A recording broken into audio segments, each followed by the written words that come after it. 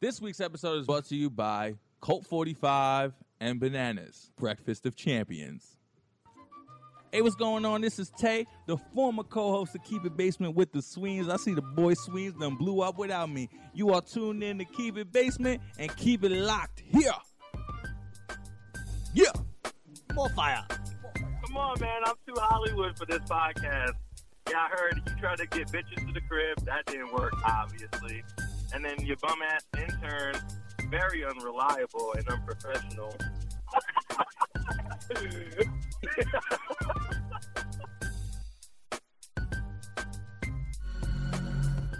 Keep it basement, man. What radio? It's Basement Radio. Keep It Basement? Put it down with Mike Sweeney. Mike Sweeney, Keep It Basement, the idiot. What's going on? This is Mike Sweeney. What's up, homie? Do you want me to shout out Mike Sweeney, or what are you, Jewish? No, I'm actually not. No, I'm not Jewish. Would it be better if I told you I was Jewish? Oh, no, you're a white kid, right? Yeah, white. Yeah, I'm white. Oh, no, I'm just trying to Sweeney. I know something. All right, so basically, you want me to shout out Keep It Basement, right? We in the building, still. Keep It Basement? Yeah. Keep it what? Keep it in the house. Keep it. Yeah. Keep It Basement. Yes. And what's your names, you guys? My name is Kevin Sweeney. Mike Sweeney, but that was so cool. Oh man, how did I get that wrong? Nikki Paris, and you're listening to Keep It Basement Radio. Don't go anywhere, bitch. And you keep doing you. What the fuck is this? My ex was a gamer, right? Did she get jumped in, or did she get trained in? Like, I'm like, And you couldn't ask her. yeah, so what do you do for a living? How was that your girlfriend then? She was getting all that cryptic. Did she crip walk on you? That's not so bad. Okay, bro. Thanks. Oh, wow, yeah. It's marginal. You know what's crazy? A lot of white people never think big picture as black people do. I like hip hop culture. I feel like I'm part of hip hop culture, but I don't know where I stand, and I feel weird about it. I feel like you should. Like, I'm like, Marginal. All right, Sweeney, I'm going to see you later. Stay black, Alex.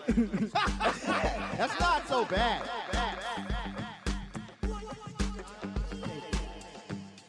There we have it, folks. Keep it Basement Podcast. Time to make my move. Sweet taste of victory like Oprah's Patty. Damn, son, where'd you find this? Yo.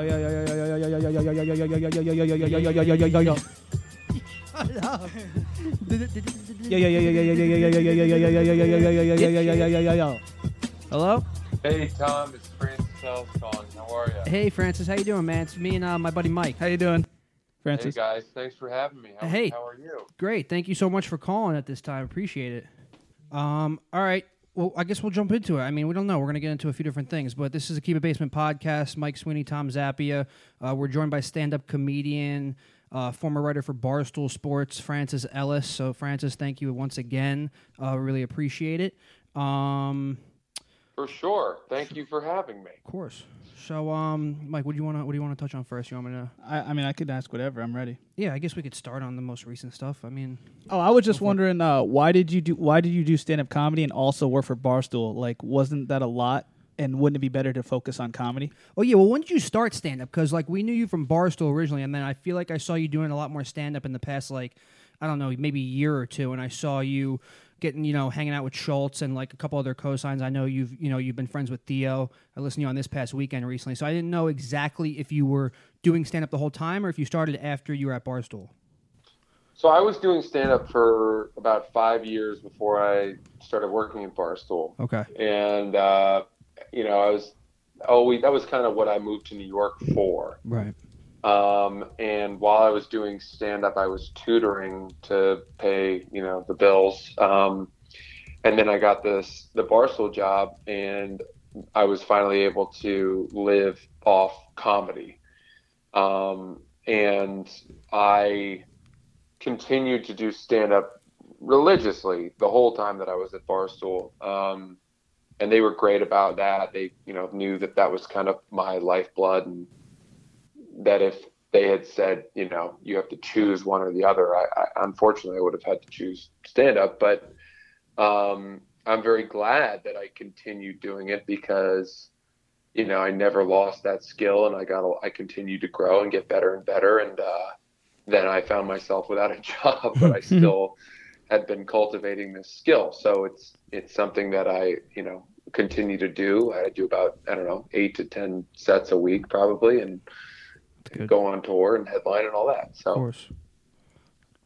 Yeah. Okay. Wow. Yeah. I didn't even know all that. But yeah. I mean, I guess since you brought it up, I guess, you know, you did get fired recently from Barstool. I mean, I know the whole story, and I completely like kind of understand it from both aspects. I feel like it was it kind of had to be a mutual thing. Like, I don't think they really deep down, you know, Portnoy probably wanted to fire you, but he kind of had to, I guess, in that instance. And you know, I read your tweet and your post, and when I listened to you on Theo's specifically, you know, kind of explaining it from your side, I completely agreed from your side. Like it was a rough like go of it. But I mean, I read that you got to a point at Barstool or a level where you were able to post directly without any insight from the editor or from the higher ups, and you were just allowed to go and post on your own. Is that true? Yeah, and that was the case for a lot of people. You know, there were so many bloggers writing so many pieces of content every day that unless we had brought in a true editorial staff, it would be very hard to manage everything that went out and to have oversight over all that. And I think the general understanding was, if you've written something that you think is risky, run it by our editor-in-chief, Kay Marco, and I would do that. I would often have questions, and I would ask him about blogs and say, hey, you know, I'm not sure about this joke, or do you think this is over the line? And sometimes he would say, yeah, just take that line out, or fix this, or you know, hey, don't even go to that subject, just don't write about this at all. But that was much more rare, especially as I had been there for 2.5 years. And I think it speaks to my complete oversight and just like brain fart that on this particular blog I didn't think there was anything. I didn't even run it by him. Right. And like earlier that week I had run a blog by him, and he was like, yeah, that's fine. So there were things that like I thought were risky and weren't, and then this was something that based on the fact that I thought she was fine, I did not think it was risky, and obviously it was horrifically bad. Right. Yeah, because I mean, I guess you know, for anyone who listens, the backstory from the girl, I don't know, her name is escaping me at this point, but she was Mackenzie Lewick. That's it. And she was basically, you know, had been missing for a little while, and then, you know, it was I guess established that she was frequenting some, you know, some sites where she may have been meeting with people online, and then, you know, I guess down the line there was a activity on her Instagram, even though no one knew where she was, and then later after the fact found out that she had been murdered, in I think Utah it was. So I mean, it was you know, it's a touchy story, but I mean, again, I thought what you posted was honestly funny, and I understood like where the jokes were and everything. Co-aligning it with Call Her Daddy too, I thought that was great. But I mean, you know, in an instance like that, you thought she was okay, and you couldn't seem more genuine when you said you thought she was, you know, you thought she was safe. You thought, you know, something was just miscommunicated and she was around, and, you know, you just went out and you posted it. So like, I can't really blame you for that. Just in the instance that right after that it came out that she was killed, you know, it just looks awful in that time period, in that time frame, from you doing that to that, it just looks bad. So it's kind of like, you know, Barstool has no choice in that situation. Yeah, I mean, I think it was, a lot of people have called it a perfect storm. Right. I think that is a fair categorization because, you know, my blog went up. An hour after that, they had a murder suspect. And that's when I went back into the blog and like took out some of the jokes that I had written and sort of amended some of my wording, because I was like, oh, now this doesn't look good. In the original version, I had written jokes that were like, let's hope she does her reunion tour press conference wearing Call Her Daddy merchandise. And I made a joke about how, like, I was like, let's hope she wears the Degrade Me sweatshirt. And that was a shot at Call Her Daddy. Right. And I'm envisioning her at a podium saying, I'm back, I'm fine. This was me. Like, this was, you know, based on the jokes that I made, you could clearly see that I did not think that she was in any way harmed. And then I went in after they had the murder suspect, and I took those jokes out, and I wrote this other line about, like, well, now they've got a suspect, and it's not looking as good, but I still think she's okay. And then an hour after that, they had found her, and that's when we took the blog down. Or I took the blog down, and people started getting angry with me. Yeah, this is Mike here at the Sweens, and I was just thinking, like, I know it's a sad story and everything, but if an open mic comedian did this, like, no one would give a shit, because, like, since you're on a major platform, everyone sees and hears and cares, and until the next big thing happens. You know what I mean? Like, it's like, since you were on Barstool and it came out there, a huge media publication, like, everyone knew about it. But if it was like some guy doing a joke about it in an open mic room, no one would even know or give a shit. That's exactly right. But that is something that I knew for a long time, subconsciously.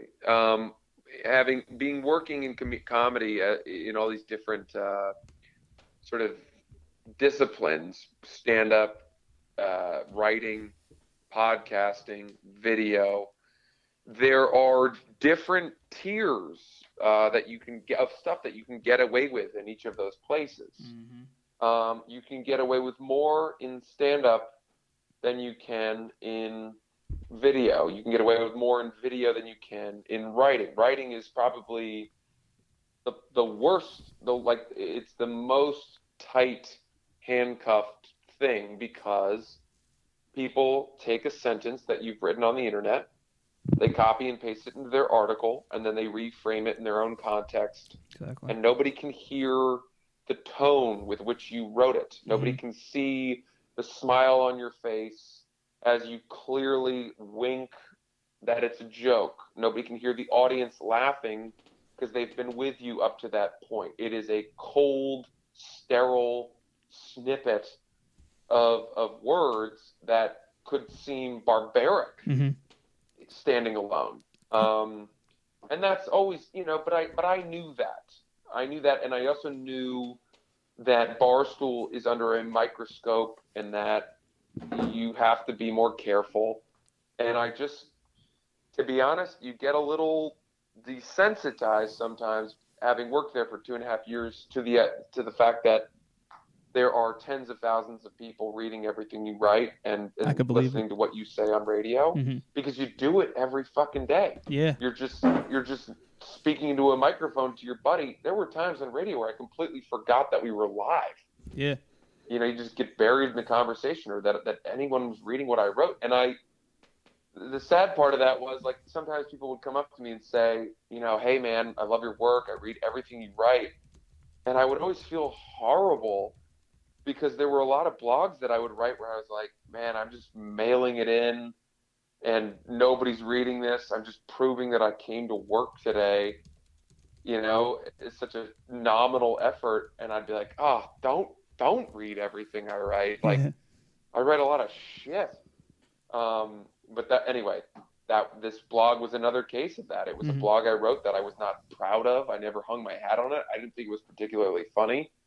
I was just kind of mailing it in, and I mailed it in on a topic that required a lot more, research being in a way. Careful. Yeah, it's just like you got to be a lot more careful when you're dancing around something like that. Yeah, and like the core audience fucks with you no matter what with Barstool, but like a lot of the times the rest of the population will do cancel culture or hate on you for that. Sure. But I will say, yeah, we had the obvious hit pieces that came out, the outlets that are going to write anti-Barstool pieces no matter what. Yeah, exactly. And they seize upon any low-hanging fruit. Those sites, what Deadspin and the Daily Beast, they had taken screenshots of my blog, I think within seconds of it going up. Oh yeah. It's almost like they just take a photograph of every single piece of content that goes up on the site and then sift through it in, retroactively to find bad things. Yeah. But they had it instantly. They had every edit, every version, every iteration, and they were asking me for comment within 5 minutes of the thing going up. So fucked up.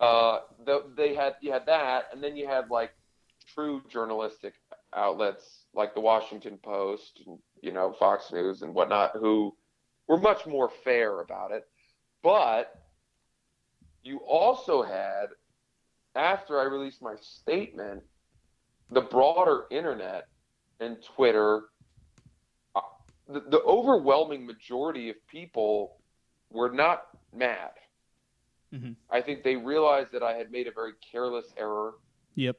I did not have a pattern of behavior that spoke to me being some kind of monster that often wrote about these kinds of things. And a woman from the New York Times, a writer from the New York Times, wrote a nice tweet kind of forgiving me. The executive producer of Ellen DeGeneres' show wrote a long tweet saying, like, you've made a mistake. It's no big deal. You'll be fine. I wish you the best. And it was encouraging to me that in this day and age of cancel culture, people weren't coming for my scalp that much. Right.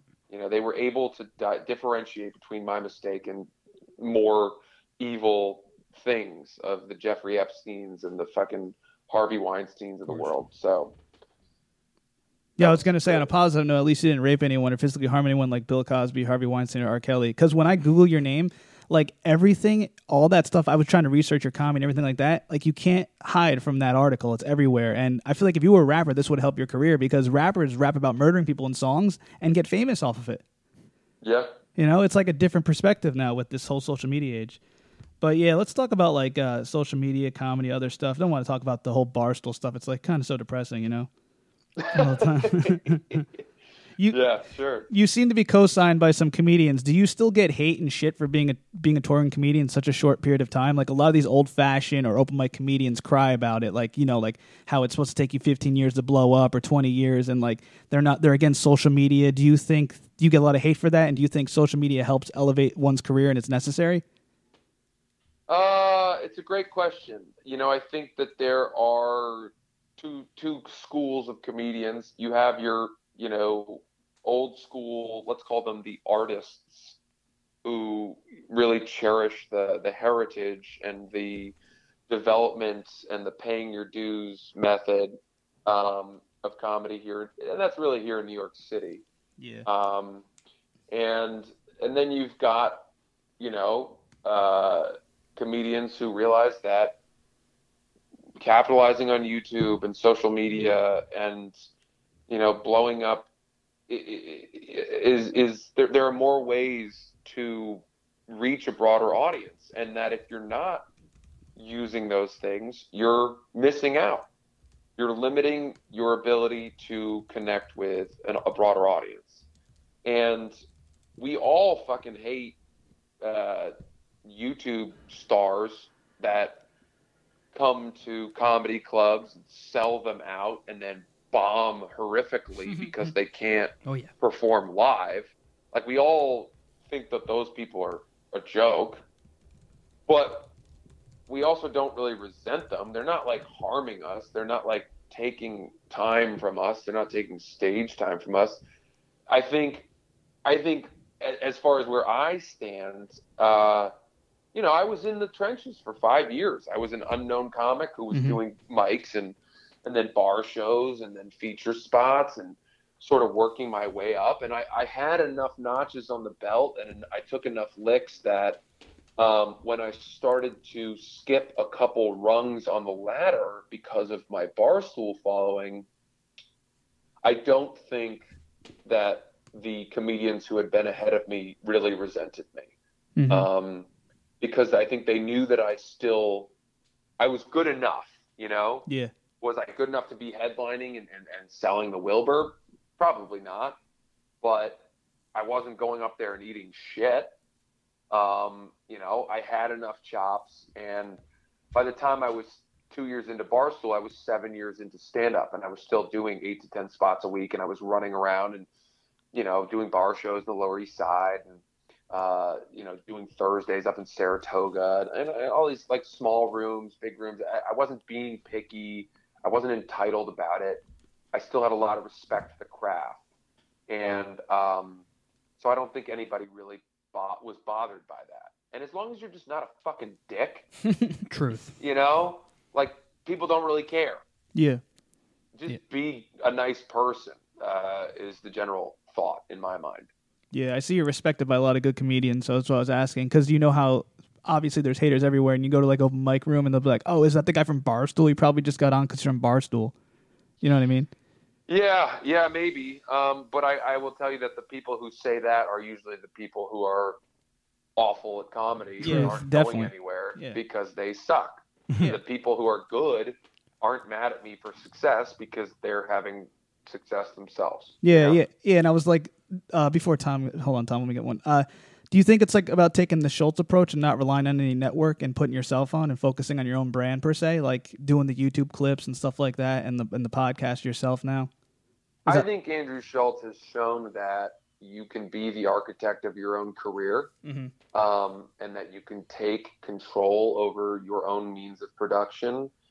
I think what a lot of people don't realize is just how skilled he is as a comedian. Yeah. I mean, it's not just that he saw a different way to do it. It was that he saw a different way to do it, and he was also a brilliant comedian who had been doing it for a long time and can go into any room in any place in the country and fucking destroy. So it's tough to have one without the other. I could start my own YouTube channel now, follow the steps to a T that he has laid out, and not have a quarter of the success that he's had because my skill level's not there. Right. Having said that, that is exactly the type of model that I intend to emulate now. And I am very compelled by it. I consider him a mentor and a friend. And I hope to to honor him by following what is now being called the Andrew Schultz model by everybody. Yeah, Schultzy. I give him credit. He's great. He was telling me all about it. Interviewed him a few times, and I think he actually was influenced by hip hop in the way how they were doing it themselves as well, like the Vlads, the Academics, and then he did that with comedy, which is a great approach. Right. I remember. I don't know if I his name right. Anthony Cumia. Radio. I'm going to his show on Monday. Yeah. Wow. I was gonna say, you got to ask him about this because when he got fired from SiriusXM, he started creating content right away because he was afraid he would be forgotten and he wanted his audience to keep listening to him. So he created a show at his own home studio to get that audience. Compound Media. Is that something you're trying to do with your Barstool following, where you think they're going to come along with you? Like, are you nervous you're going to lose an audience with your comedy career? It's a great question. I definitely was aware of that. It was a tough tightrope to walk because I didn't want to be seen as capitalizing or profiting on my mistake. I wanted to be respectful and remain contrite based on, it's like I issued that very profound apology. And if the next day I had been like, all right, back to jokes, like, who wants to hear about my dick? Yeah, tough hole, right? People would have been like, dude, you're full of shit. Yep. But you also want to make sure that your fans know you're not going to go move into a hut in the hills and grow out a beard and fish for the rest of your life. Don't pull a Chappelle. Yeah, right. So it's like I wanted to. I think I did it okay. I sort of took a 2-week hiatus where I was putting out a couple Instagram things and announced one set of shows. And now I am ready to, really come back with a force and make sure. And I haven't lost anybody. They've stuck with me. I haven't lost any Instagram followers. I've only gained Twitter followers. So I know a lot of people were fans of me regardless of where I worked, which was great. They liked my writing and they want to see what I do next. So I just want to make sure they know that I continue to work in this profession and I'm going to start building my own things. Well, yeah, that's the thing. Sometimes it takes like an instances like when a Chappelle's not, Chappelle is a special case, but I'm saying sometimes it takes that instance of a firing or like a quitting to like even elevate somebody higher. Granted, you're coming from, a huge platform like Barstool, but sometimes you get even more recognition when you are not associated with them anymore, inevitably, and you just go and do your own shit. And I mean, like, someone like you were doing stand-up originally, as you said, and then I guess, I don't know how you got Barstool, but obviously the Barstool thing came along, and it was probably, a help more than anything. But since you have, told us you wanted to do stand-up since the get-go, this should be no glitch in your step in general, because your whole point was to just do stand-up anyway and have people come out and do stand-up. Granted, you got some more fans from Barstool, but I mean, it's done nothing but, it could possibly do nothing but help you having to leave Barstool. Yeah, and I think, I came into Barstool as a stand-up comedian, but I think one of the reasons I was able to be successful there was that I learned and became a good writer. Definitely. And I had a good radio personality and a good radio show, and you start to learn these different skills, and you kind of become a jack of all trades. And I in comedy, I think that's very valuable. You definitely have your purist stand-up comedians who may see, doing other things as an obstacle or something that takes them away from stand-up. But, if you look at like Aziz Ansari, here's a guy who is a brilliant stand-up comedian. He's also a brilliant sketch comedy actor. He's a great actor. He's a great writer, director, producer, and he's built this multifaceted career that all of these things feed each other. And that is something that I definitely want to continue, is to attack comedy in all of its iterations. I love writing long form. I might write a novel, a comedic novel someday. I might write a screenplay. I might, be TV a radio show. host.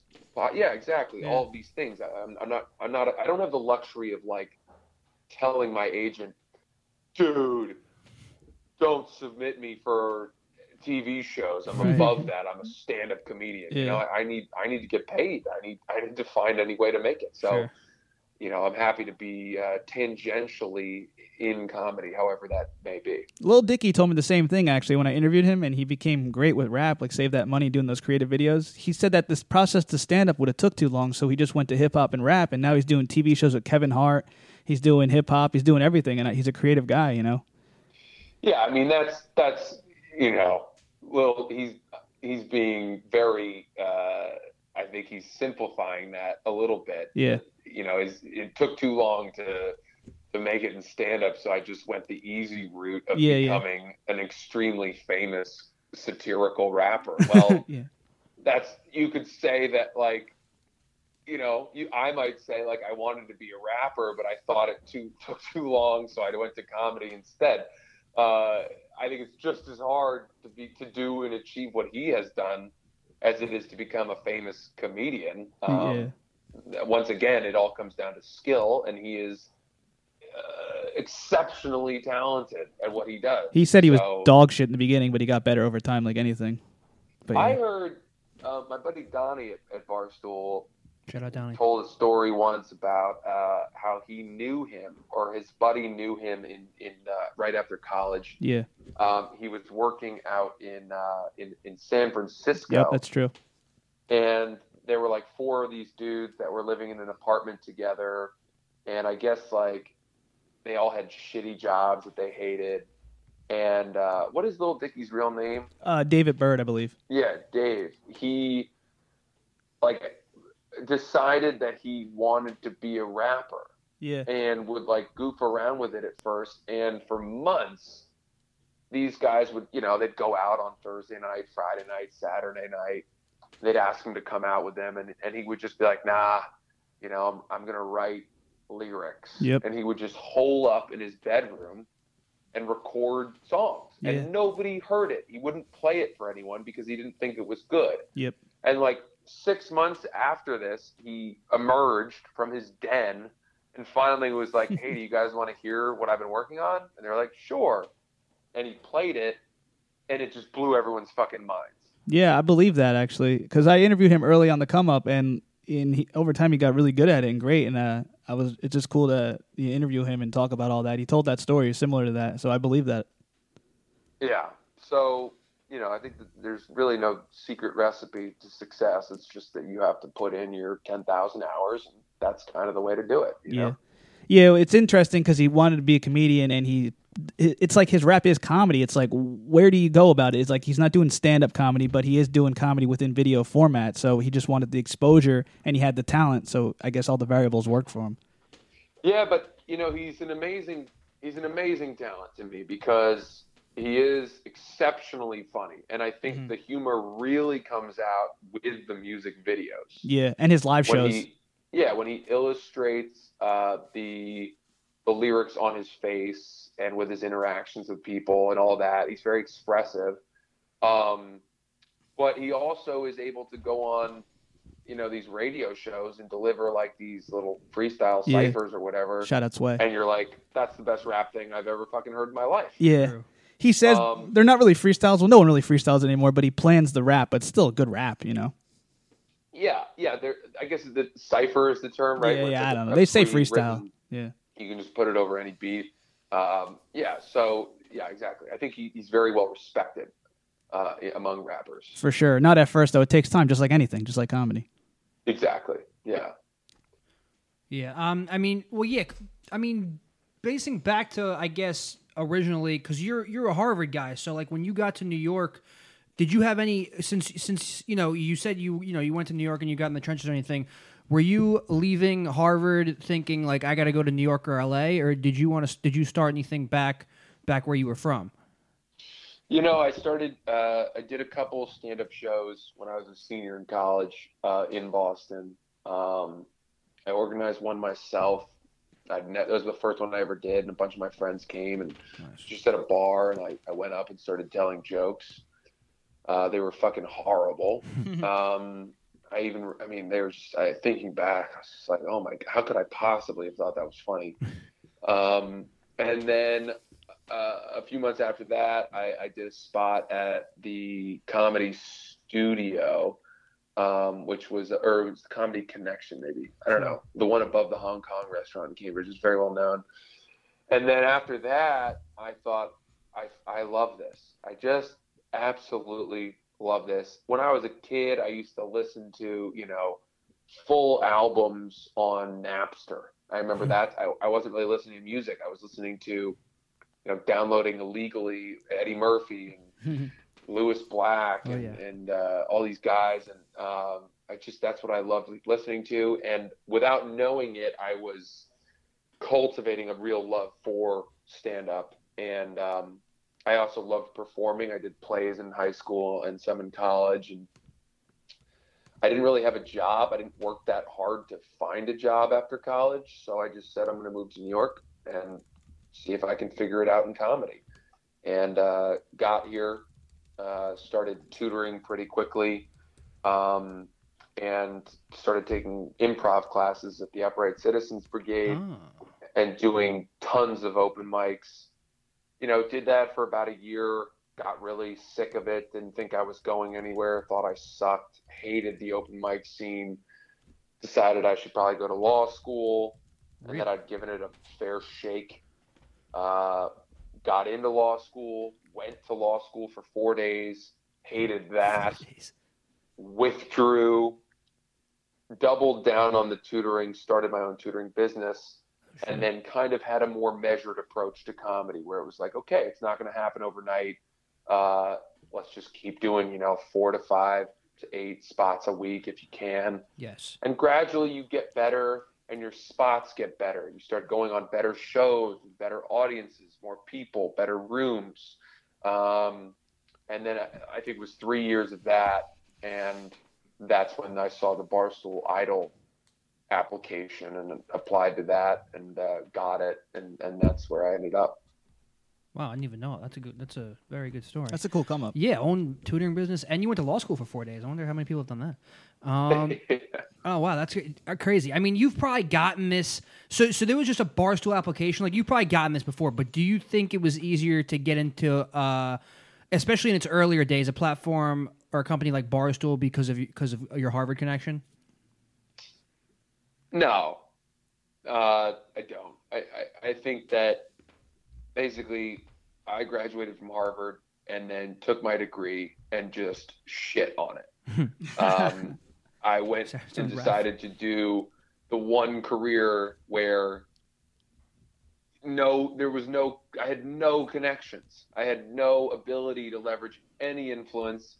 Nobody gave a shit that I had gone to Harvard. Nobody cared what my resume looked like or my GPA was or what my major was. What I had done academically and everything in my life up to that point was so irrelevant to what I was going into. Hell yeah. That I was starting completely from scratch. I couldn't get my dad to call in a favor with a friend to get me on a stage because we were from Maine and it was like nobody knew anybody. Wow. So, I started at the bottom. And Great Geraldo.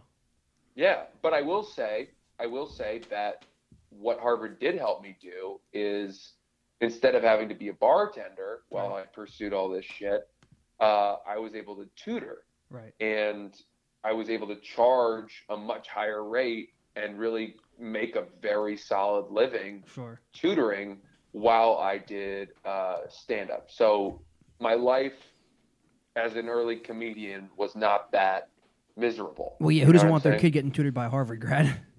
Yeah, I was able to carve out a great niche of 7th and 8th grade boys that I did test prep for who were like, whoa, I can't believe my tutor is a Harvard lacrosse bro. And so that was I know that parents that referred me to other families, that was like the first thing they would say. Right. And that was pretty unique. Everybody else was actors and kind of whatever, losers. What I got out of this was you said you had some type of strategy where it started clicking, where you knew it wasn't going to happen overnight. We have a lot of people, like up-and-coming comedians who listen. Do you have advice for the up-and-coming creators, whether it be blogging or in media or comedy, like that can help them, like some type of formula that worked for you or what you see that works? Yeah, I think, I guess from a comedian's perspective, and this might apply to writers too, the most important thing for me was to continue living and having experiences and seeking experiences. Because if you just sit in your little study or at your kitchen table and try to write jokes all day, you're not really going to have much to come up with. Unless you're Jerry Seinfeld, who can look at a can of toothpaste and have 15 minutes about it. But for the most part, I find I'd been a little bit starved for stand-up material, and I was having a hard time after my special when I dumped everything coming up with new stuff. And then I got fired and went on this lavish vacation with my girlfriend that I had planned to France and came back, and all of a sudden I've got 25 new minutes of material that I'm super excited about. Oh yeah. And it takes life events and experiences to inform you and to give you the ammunition you need to create. So that would be what I would say is go fucking live, and then you'll paint with that. Definitely. I feel that. It's funny you brought up Seinfeld because I was thinking about Seinfeld because he's always creating bits in his life no matter what he was saying to comedians. Mm-hmm. Yeah. Legend. Yeah. He is able to. He's the master of banality. Yeah. Of just whatever. So. Got a couple more questions. Don't want to keep you all day, but you seem like a well-educated guy. Well, you are smart. Do you get depressed easily? Because I was listening to Joe Rogan podcast, and he was talking about how intelligent people can sometimes feel more anxious or depressed because they have to deal with idiots all day or overthink so much. And since what happened to you was a stressful situation, I feel like, did it make you feel some type of way after that? Well, yeah. I mean, I don't think it's any secret that I have struggled with mental health and depression. I've written about it at Barstool. Welcome to the club. Yeah, right. I would say that I don't know that it's necessarily a product of being intelligent or, looking down on people who are less intelligent that makes me sad. Right. I think for me, what was the last part of your question again? It was just like about being depressed and anxious because you're overthinking a lot of times, or you're like, people are like stupid. That's true. Yeah, That's the overthinking is definitely comedian related. Yeah, I overthink everything, and I think being a comedian, you start to frame the world in a more cynical lens, and because it's funnier to see normal things and think like, what's wrong with that? Yeah. And when you start really seeing everything that way, it can affect you because it makes it hard to see the joy and the happiness and the beauty of the things around you. For example, like I have this incredibly wonderful girlfriend whom I adore, but like if I go up on stage and I'm like, yep, I've got a perfect relationship and she's great, and boy, is it fun when she, puts the dishes away. Like nobody gives a shit. Yeah. Right. So I have to find ways to like make fun of her without offending her or like insulting her or being so vicious that people are like, you're a monster. Even though we have a great relationship. Yeah. So. Yeah, it's funny. Yeah. Then some people can't always take the jokes, people in your family or friends, they're not built like that, but it is what it is. Totally. I made a joke on radio once about how my sister is 2 years older than me, Mm-hmm. and I didn't like going to parties with her friends anymore because they're all old and pregnant. And I don't have anything to say. Like I made some joke about how, being around pregnant people just makes me realize how much I'm drinking. And one of her friends heard it and then sent it to like a group chat that all of them were in. And my sister got so mad at me. It's funny. Really? It's relatable though. Yeah, well, not because I was being particularly mean, but because one of her friends at the party had been pregnant, and it felt like it was directed at this pregnant friend of hers, and you're not really supposed to go after pregnant people. Yeah, I got you. I forgot to give them a pillow. Yeah, I forgot to mention this. Someone was hating on you in the comments. I was looking at your Instagram, and instead of like fighting back with them, you're like, live your dreams, man. I thought it was great. Because someone was like, this guy does comedy, and you're like, yeah, man, I chose to live my dreams. You should do the same. And it was like the greatest comeback, I thought.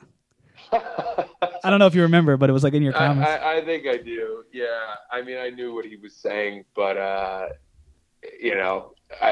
look, working at Barstool, unfortunately, the audience can be quite vicious. I don't think that's any secret. I think it's a subsection of the internet that is incredibly involved with the brand. They're very responsive.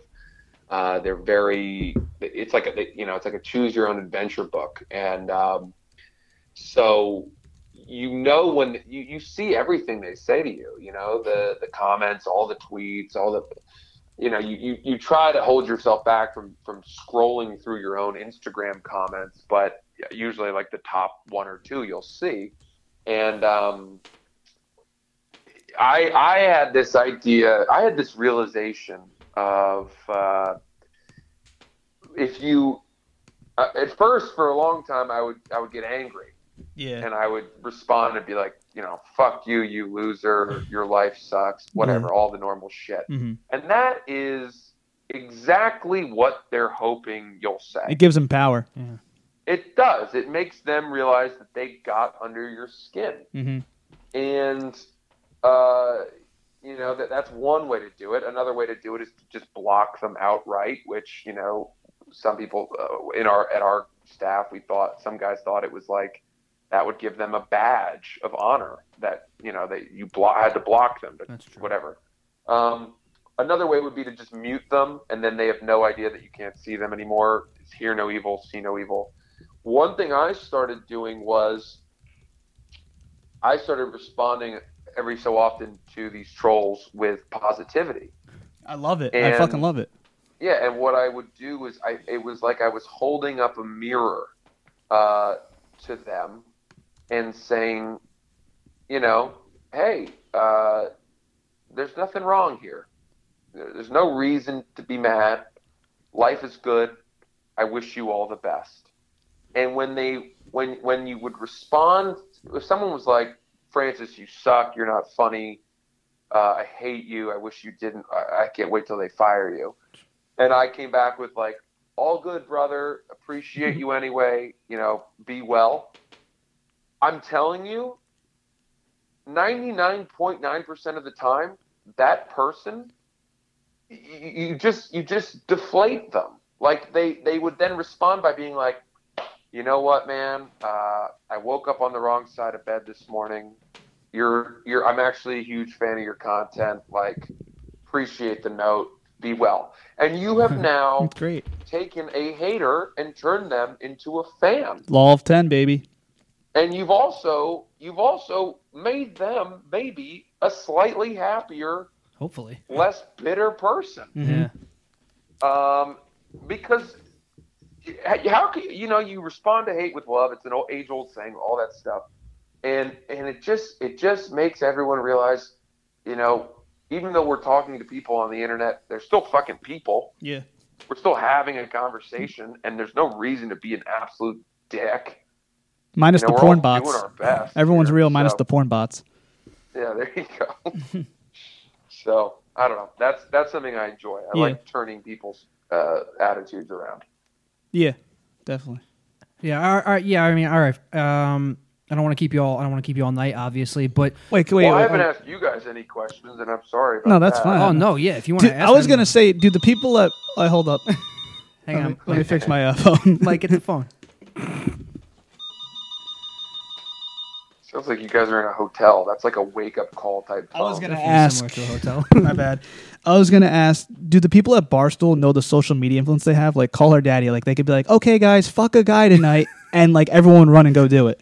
Yeah, I think people are aware of it. I mean, you know, it's definitely like orders of magnitude. Like the Call Her Daddy girls are absolutely enormous. Mm-hmm. You know, they've got their main account almost has 1 million followers. Yeah. They each have like hundreds of thousands. So that's definitely way bigger than me. But you know, it is influence. Amazingly, it's like I was in Chicago doing shows at the Laugh Factory one weekend, and I was with my girlfriend, and I wanted to go to the Cubs game on Saturday. I just took a shot in the dark and tweeted out like, "Hey, you know, trying to go to the Cubs today. If anyone has some tickets, they're trying to sell." And I had like 15 responses within 5 minutes from people being like, "Dude, you just have my tickets today." And we ended up 10th row behind home plate. That's sick. That's and it was incredible like, power. It's awesome, man. Yeah. It is awesome. I never would have thought that like those little byproducts are a very good way to balance out all the hate you have to take. Like on social Definitely. media. Yeah, that's a good way of putting it. Yeah. Did you? I guess you understood the power that comes with it. Do you feel less powerful now, or is it like now it's time to shine and create my own content and own brand in a way? It's interesting. As I said, I didn't lose a single follower. When I first got fired, I lost like 400 followers on Instagram, and I thought I was going to lose 30,000. And then I immediately climbed way back and passed it. Probably And because your now- apology. It was Well, it was that- and sincere. I think people were curious to see. A lot of people were drawn to the story because they didn't know who I was beforehand. Exactly. And they were like, I wonder what this guy's going to do next. And now I'm sort of like winnowing down to my own fan base.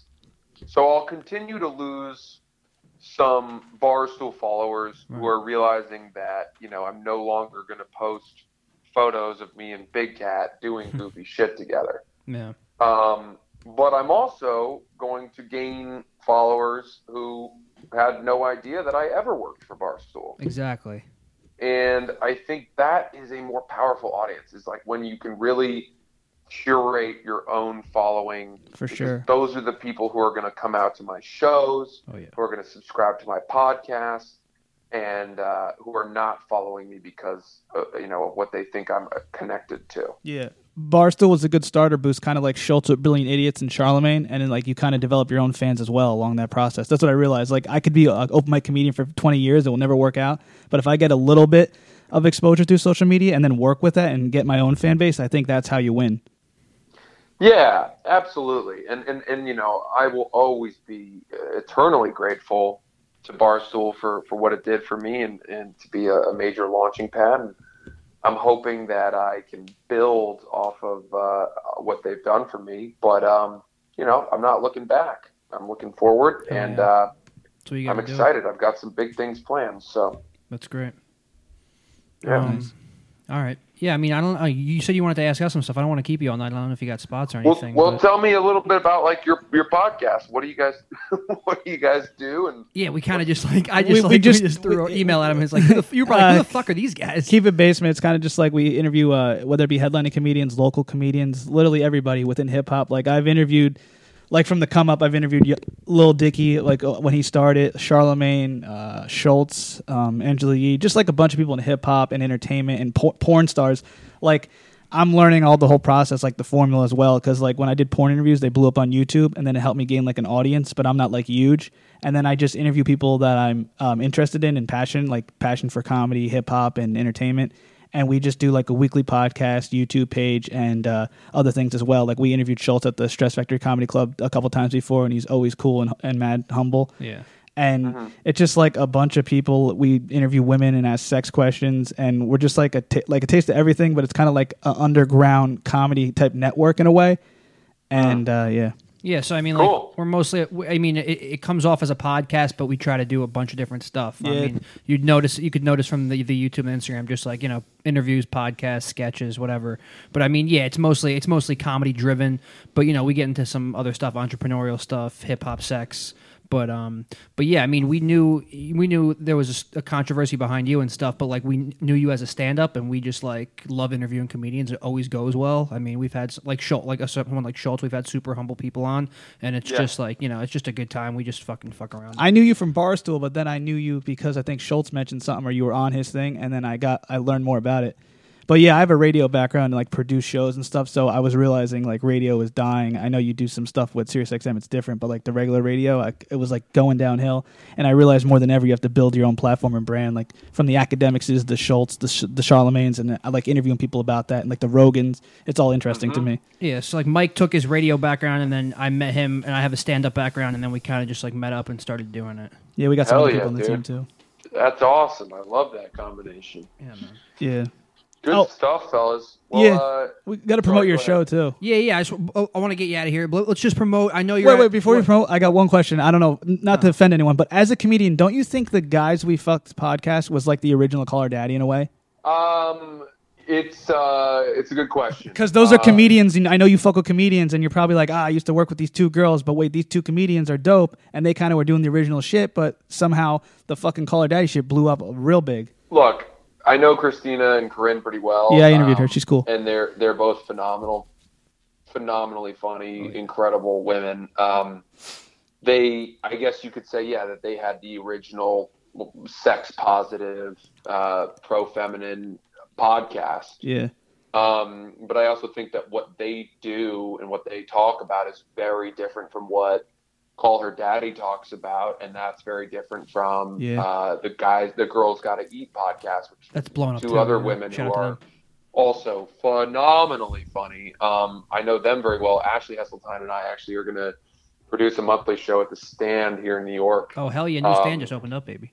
Yeah, it's beautiful. Gorgeous, You got to come check it out. Hell yeah. So we're gonna do a monthly called Stay Humble Show, Oh, nice. which is it'll be the first Thursday of every month. Come Check that out, August 1st. That's our first one. Oh, but look, the question is like, is there room for more than one of Definitely. these types of podcasts? And the answer is obviously Definitely. yes. People can talk. You could have 15 podcasts about movies that come out, and fans will just find which voice or delivery they gravitate towards. Exactly. I don't think that just because Corinne and Christina did a sex positive podcast that the Call Her Daddy girls derived or stole the idea from them. I think dating is a broad topic, and there's no reason that other people can't get involved. In the same way that like people sometimes will be like, because I play keyboard in my act and do some music, and they'll be like, "Dude, you're trying to be Bo Burnham," and I'm like, "Yeah, I fucking am. I'm He's also an influence, trying to be Stephen Lynch, and I'm trying to be Tim Minchin and every other incredible musical comedian who ever influenced me. Like, why is that a crime? I aspire to be people. If I'm stealing their lyrics, that's a problem. Yeah. Mm-hmm. But if I'm writing my own music and doing it my own delivery and finding my way, like, who says more than one comic can't have a piano on stage? That's crazy. Definitely. So. Yeah. And then you were asking about questions. So it's just last thing. I want to know what you think. I know you don't know us well at all, but we're not huge or anything. What do you think we could do to be better? Because I know talent's important, but at the same time, it seems like exposure is just as important. But obviously, you need to be good at what you do. But what do you think? Like any advice you have for us, or keys to success for the listeners out there? Yeah, I think consistency in podcasting is the biggest key. Making sure you really hit it every week and you don't miss an episode. If you wanted to add a second episode just to get more out there, maybe that's something. Developing segments, new ways, and having important guests. Absolutely, that's all big. But I think the other things are if you added a video component of your podcast and you clipped the best parts of each episode and put it up on a YouTube channel and try to grow that. It's like, you got to put a lot of different lines in the water and find out what gets bites. And then once you figured that out, follow up on those leads. You can look back through your older episodes and see which ones had the most downloads. Definitely. And say like, what was different about that? How can we try to recreate that? And most importantly, don't let it take away from your stand-up career. That's right. Bingo. Are you still doing, Mike, is it you who does stand-up? No, Tom does. Tom I'm and getting our into other- it. our I other do. buddy I Alex. do interviews more or less like interview porn stars or like the Normans, the Schultz, stuff like that, just to like learn about it and get involved. Got it. Okay, cool. Yeah, exactly. So yeah, just consistency, all that stuff. That's the biggest key, I think. Definitely. Yeah. All right, we don't want to keep you all night. I do want to plug your show come up, especially because it's locally. We're based in New Jersey. Francis will be at Bananas in Hasbrook Heights, August 2nd and 3rd. Definitely go check that out. Obviously, Stay Humble, you just mentioned at the stand. First Thursday of every month. August 1st is the first one. And Francis, anything else you have, we really, really appreciate you coming on. Seriously. Oh, yeah. Is it... you guys. I will be launching my new podcast next week, I believe. Oh, nice. It's called Whoops. And it's about the biggest fuck-ups that people have had in their lives and huge mistakes. So love the very theme. apropos. Very, very nice. That's funny. Yeah. So check that out. That'll be on iTunes and everywhere else. Yeah, and I think you're in a little hole right now, but you're doing great because I feel like you just got fired. But like usually to keep a fan base, you got to keep putting content out pretty quickly. But like you said, you had to take that 2-week break because if you would look like an asshole because you had a great apology, and the next day you're going to put out a joke about something like really wild, you would look like unauthentic in a way, Totally. So like you're doing the right thing. You got to keep doing with the content over time. But yeah. And last question: is it passion over profit for you? Like, what's more important, the profit or the passion of doing something? I think for me, given that I am in comedy now, it's all passion, and I don't have the luxury of being that selective about, passion projects within comedy right now. Gotcha. But, hopefully I'll amass enough money that I can start to be a little bit more selective about what I do next or, whatever it may be. But for me, the life choice to commit to comedy and to really make a living in this was the big passion over project, because, I could be a lawyer or a banker at this point and making a lot more money than I do. And I chose this route and I'm just making it work. So. And you're happy. All right. Yeah. Gotcha. All right, Francis. Thank that's you it, so man. much. We don't want to take you. Thank you so much for coming on, dude. Really appreciate it. Hopefully we'll see you down the my line. pleasure. Thank you guys so much for having me. Good luck, and I'll see you in New Jersey in a couple weeks. Hell Yeah. We'll come to the show. Yeah, we'll I'm roll going to through. promote the show Hardcore on Story on Instagram. Awesome. Appreciate Sounds it, man. Good. Thanks, cool. fellas. Take Thanks so care. much. All right. Yep. Bye. My friend is helping organize a great charity event for a great cause. Shout out to Red 3 and Jen. Summer charity wrestling match, Hillsborough High School Athletic Field, July 25th, 7 p.m. Tickets are $5. Kids 10 and under are free. Ticket proceeds benefit the DTL Memorial Fund. Come out and support the Somerville and Hillsborough wrestling programs as they participate in their first annual charity match. The Daniel T. List Memorial Fund provides support to cancer patients and their families by helping to pay for medical expenses, family needs, and special experiences. Danny was a Somerset County champion and most outstanding wrestler during his high school wrestling career. In May 2010, he was diagnosed with Ewing's sarcoma, a rare form of bone cancer. He passed away in August 2010 at the age of 22. The DTL Memorial Fund works to continue his legacy. Follow them on Twitter and reach out at DTL Memorial Fund. I know a lot of listeners might not be close to this event, but you could still support a good cause and charity organization just by going to their page, checking what they have to do, checking out the local charities going on, the DTL Memorial Fund. Look them up on social media. It's a great thing. Thank you. Keep it basement. I just want to thank Francis Ellis for coming on the podcast. That's another episode. Shout out to Fleshlight. We got more coming with them. YouTube.com/keepitbasement. At the Swains, not Alex Nicholas, Tom Zappia. Thank you. Keep It Basement. We're out. Don't ever play yourself. Don't ever play yourself. Don't ever play yourself. Don't ever play yourself. Congratulations. You played yourself. And I go, obviously you don't know who the Sweens is, okay? A fucking world-renowned hip-hop and radio producer and host, radio host, who's done interviews with countless superstars and is a fucking multifaceted talent. So the fucking best thing you could fucking do is have him be a sponsorship for your fucking shitbag CBD oil, because the kid's a fucking legend in the game, okay? He's the fucking greatest interview you will ever see. Howard Stern, Charlemagne, Larry King ain't shit on Mike Sweeney, okay? So you're gonna want to fucking have our business, motherfucker. Sincerely, the Sweens. Get yourself shot. Yo, Keep It Basement. Keep It Basement. Back at it, baby, with the bang bangers. Nigga, shut your ass up, man.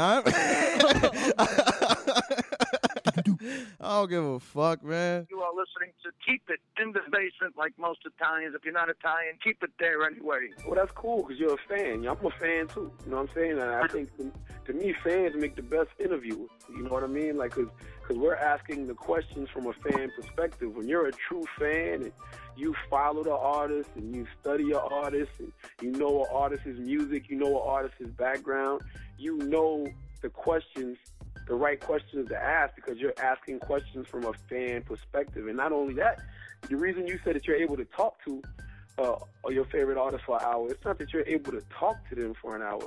It's you're able to listen to them for an hour. It's a difference. See, a lot of interviewers don't listen. See, I'm a listener. Like a lot of interviewers, I have 20 questions, and all they want to do is get through those 20 questions. But the truth of the matter is, if you ask me a question, if I ask an artist a question, and the artist answers me, if I'm listening, I'm probably going to get something else out of his answer that I want to ask him. And that's what a conversation is all about. Hello, Sipes? Hey, Sipes, what's up? Hey, what's going on? This is Mike Sweeney. What's up, dude? Mike Sweeney, the idiot. Got it. What? Keep it. What radio? Basement. Keep it basement. Like keep it in the house. Keep it basement radio. Okay. Yeah. All right. Hey, what's going on? It's your boy Lil Dicky. Shout out Mike Sweeney, Swain, and Keep It Basement Radio. What's up, guys? This is Mickey Gall. You're listening to Keep It Basement. Keep It Basement. Making money. We welcome the newest sponsor of the podcast, Fleshlight. Fleshlight is the #1 male sex toy in the world, with its soft, real feel insert patented to be so lifelike that many have proclaimed it feels better than the real thing.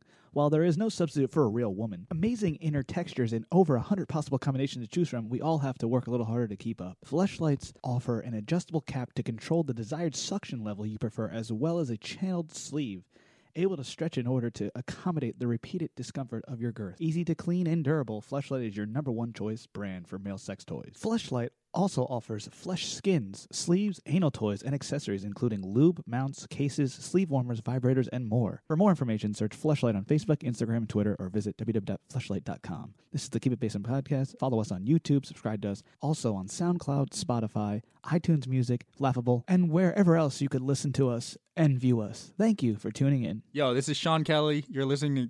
Fuck. Why are you staring at me? I'm not. You're literally staring.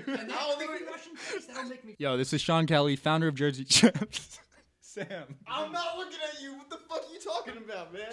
Yo, this is Sean Kelly, founder of Jersey Champs, and you're listening to Keep It Basement. Check out dankstop.com. We have the biggest selection of bongs, vaporizers, accessories, anything that you're looking for in the smoking industry. Use promo code BEAWESOME. That's B-E awesome, AWESOME. One word, put it together, no spaces. That's for 15% off. Check us out. Stay tuned for a giveaway that we're doing with Keep It Basement. Shout out Keep It Basement. You guys were awesome. And hopefully we speak again soon. Thank you, Louie. Shout out to Dankstop. Keep It Basement podcast Keep It description. Basement. Find Keep It Basement with the Sweens wherever you get your podcast with host Tom Zappia and Alex Nicholas. Please make that a permanent drop in every episode. I scold them myself. Keep It Basement podcast. We out. This episode of the podcast is brought to you by Stealth Mode Motorsports. Stealth Mode Monotone. Motorsports. It's a fucking read-through. What am I supposed to be? Act interested. This episode of the podcast is brought to you by Stealth Mode Motorsports. Yeah. Stealth Mode Motorsports serves worldwide motorcycle enthusiasts, racers, Dale Earnhardt Jr., and custom builders with the highest quality OEM parts for Honda, Yamaha, Suzuki, Kawasaki, and Ducati Supersport motorcycle models. We buy and sell used motorcycles as well. Based out of Charlotte, North Carolina, stealthmodebikes.com, also on Facebook and Instagram at Stealth Mode Motorsports. Need an engine for a car? We supply engines to race teams all over the world. Lay your bike down and don't want to pay dealer pricing?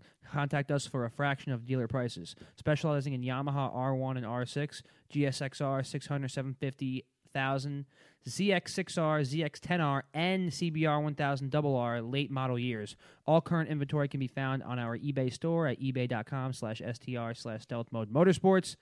Check them out. What do you want to do? You want to go to the Shitbag Comedy Show and then maybe try to roll through stress? Guys, follow your dreams and listen to Keep It Basement, rate, subscribe. Thanks, guys. Peace. Just masturbate if all else fails. Peace. Get a job in California. You don't like it? Fuck it. You get on a plane, fly home. That's it. Take a chance. 4 minutes at the comedy club in New Brunswick. 4 minutes. Might turn into a spot on a Jimmy Kimmel Tonight Show. You never know. You got to try it. You just can't stay on a safe route because then you're going to end up being kind of bitter when you get older. That you didn't take no chances. And that's it. That's my view on things.